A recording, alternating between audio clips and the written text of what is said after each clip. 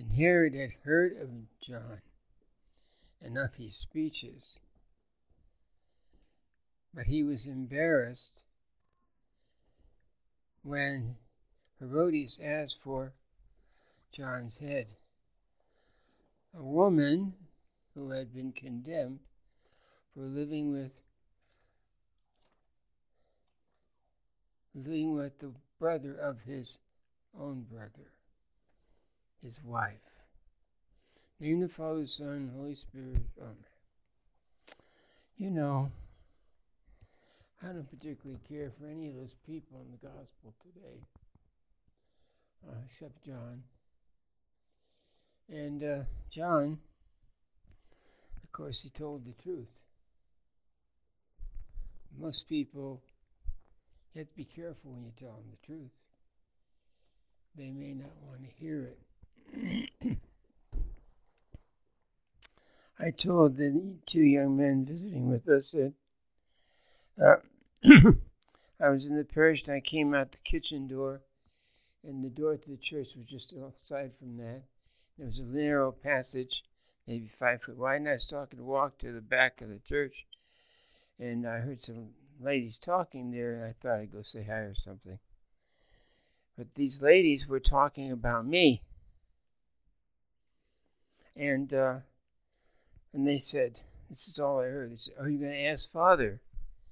He says, no, we can't ask Father because he'll tell us the truth. So I turned around and went in the side door of the church so not to embarrass them. In today's gospel, we look at a man that Jesus in his testimony said, no holier man was not born of woman. And of course, in the visitation, John leaps in his mother's womb when Our Lady approaches carrying the Christ child. It's a magnificent mystery of God's action in history. John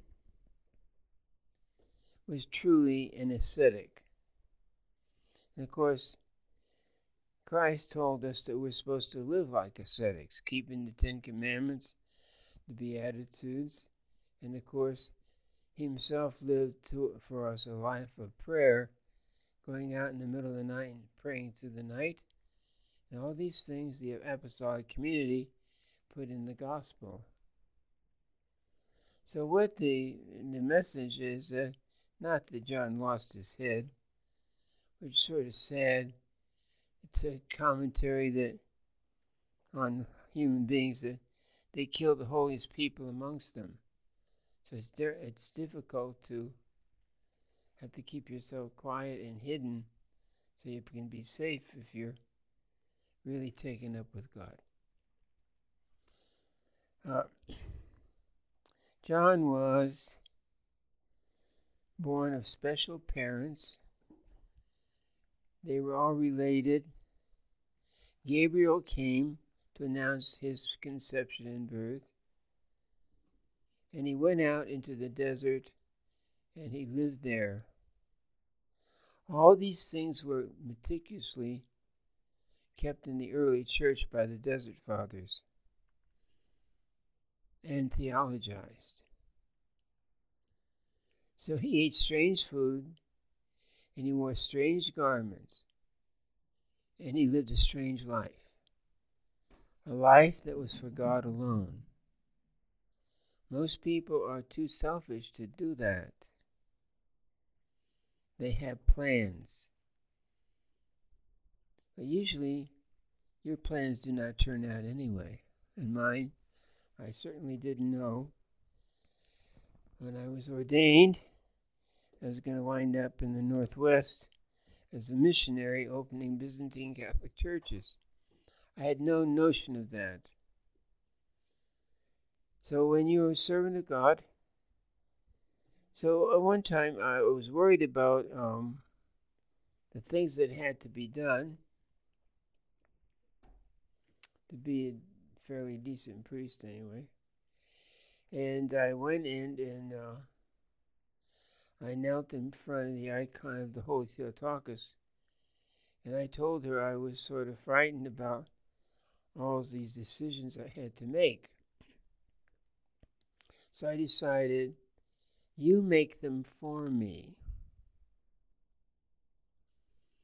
And I've never had any problems after that. And I always accepted the inspiration that came to me from the Lord. Now, John was more than that. He was like a brother to Jesus. Cousins, they are like, from a common line, the grandparents, and they usually marry someone else or whatever, but they're very closely related. And in the church, now there's prohibitions about you marrying your cousin because you're too closely related. That can come out okay sometime, and sometimes it doesn't. But the church doesn't like that. But if you read the gospel closely, Jesus put all his family to work. The whole New Testament and what Jesus' ministry, he had people in his family. Our Lady, St. Joseph, he had John the Baptist, he had all these people. James, they were all related to the Lord. It's called James, the brother of the Lord. So, and even if you say, well, was he his cousin? What's the difference between you and your cousin? Not much. So these people that grew up around Jesus in his ministry and his public preaching, of all the ones that were there, Peter, John the Evangelist, the ones that you love so much and we appreciate so much, the one he chose to compliment the most was John.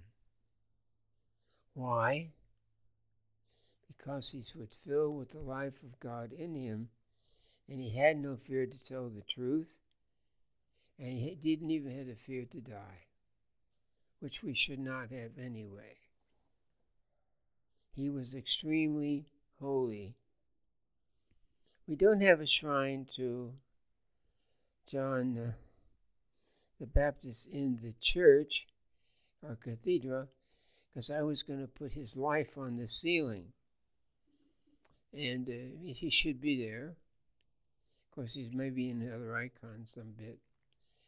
And why is that? Because next to our Lord, he's the most important figure in the New Testament, except the Mother of God and St. Joseph. But, of course, the war came, and getting icons from Ukraine is almost impossible. So I resigned myself to the fact that maybe we'll not get John's life on the ceiling, but that was what I was hoping for. I think that it's interesting that the favorite person that Christ liked, other than his mother and his immediate family, was John the ascetic. What did Jesus teach us by that? Is that we're all supposed to live that ascetical life if we want to be pleasing to him.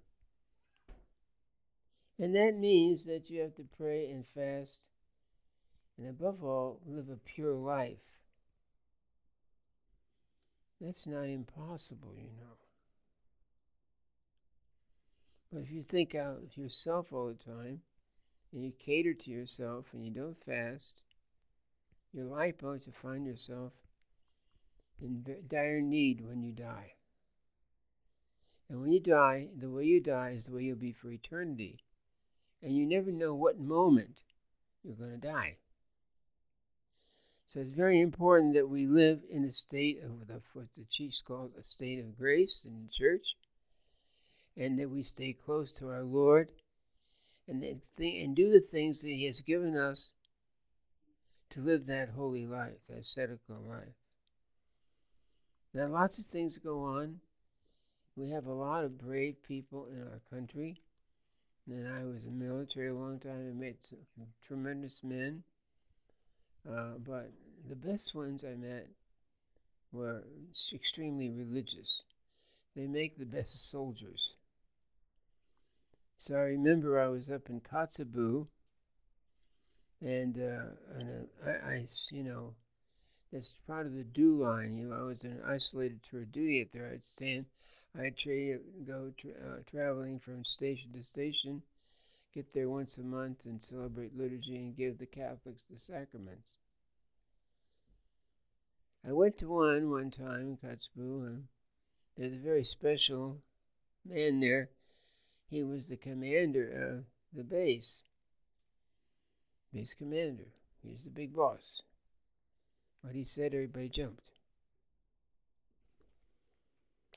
And he came to me.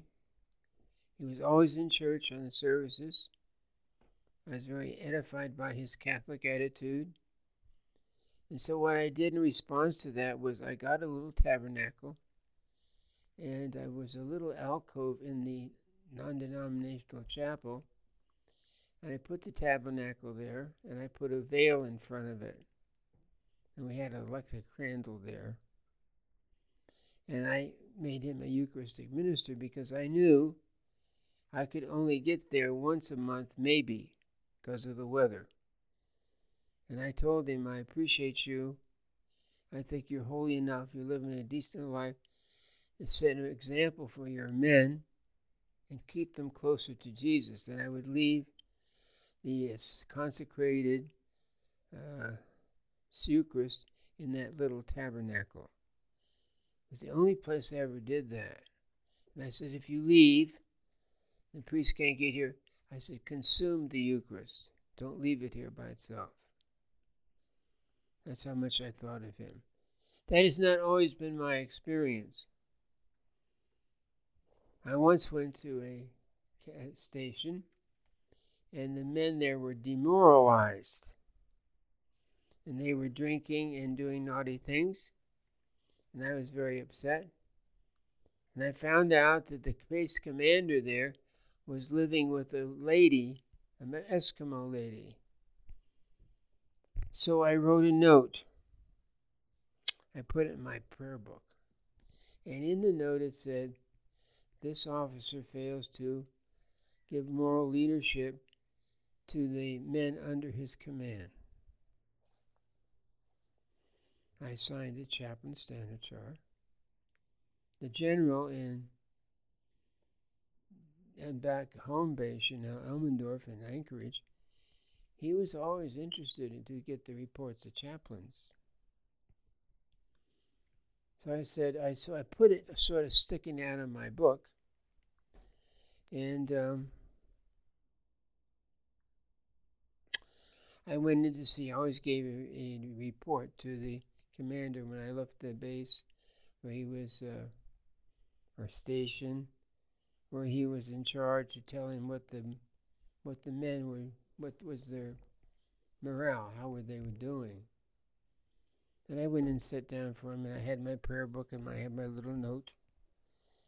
And I said, sir, I says, I'm going to have to give a report when I get back to Elmendorf about you. And I didn't tell the general that he was sleeping around. I just said, the note was simple. He failed to give moral leadership. That's enough to end his career. It wouldn't take much more. I said, this is in my prayer book. And if you don't stop, I says, I'm going to give this to the general. He hated me. He didn't like me at all, but he stopped. And things got better on the base, the station he was at. And I would still go and give my report. And when I take my prayer book, I'd pull the piece of paper out so he could see it. So I had that. I was going to do that. Why I tell you that is, you yourself, you men and ladies, you are going to be an example to all the earth of living the Christ life. And you may not know it, but they are watching you. And they'll be able to say there is a good man or a bad man, or a good woman or a bad woman, because even under duress, they set an example, as John the Baptist did, of truly pleasing his Savior, his cousin, his God. You can do nothing better with your life than always serve the Holy Trinity and the Incarnation, always living close to the Holy Eucharist, always taking your troubles to the Mother of God. You will have a blessed life, a charmed life, and you will not die in sin. I, years ago, made the consecration to our Blessed Mother, and I always wear my scapular. I call it Catholic insurance. I think it's a wonderful thing. People make fun of our religion. They don't understand the beauty of our customs.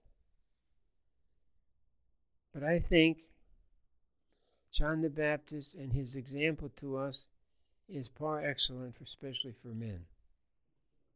And he did not live in fear of not doing the right thing. He did the right thing, and therefore he was not afraid. Fear leaves where faith enters. Where faith enters, so does hope and charity. And that person is destined for the kingdom of heaven.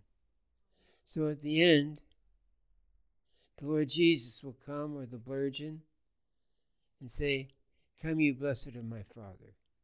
Enter in to the kingdom prepared for you, the kingdom of the Father, Son, and Holy Spirit."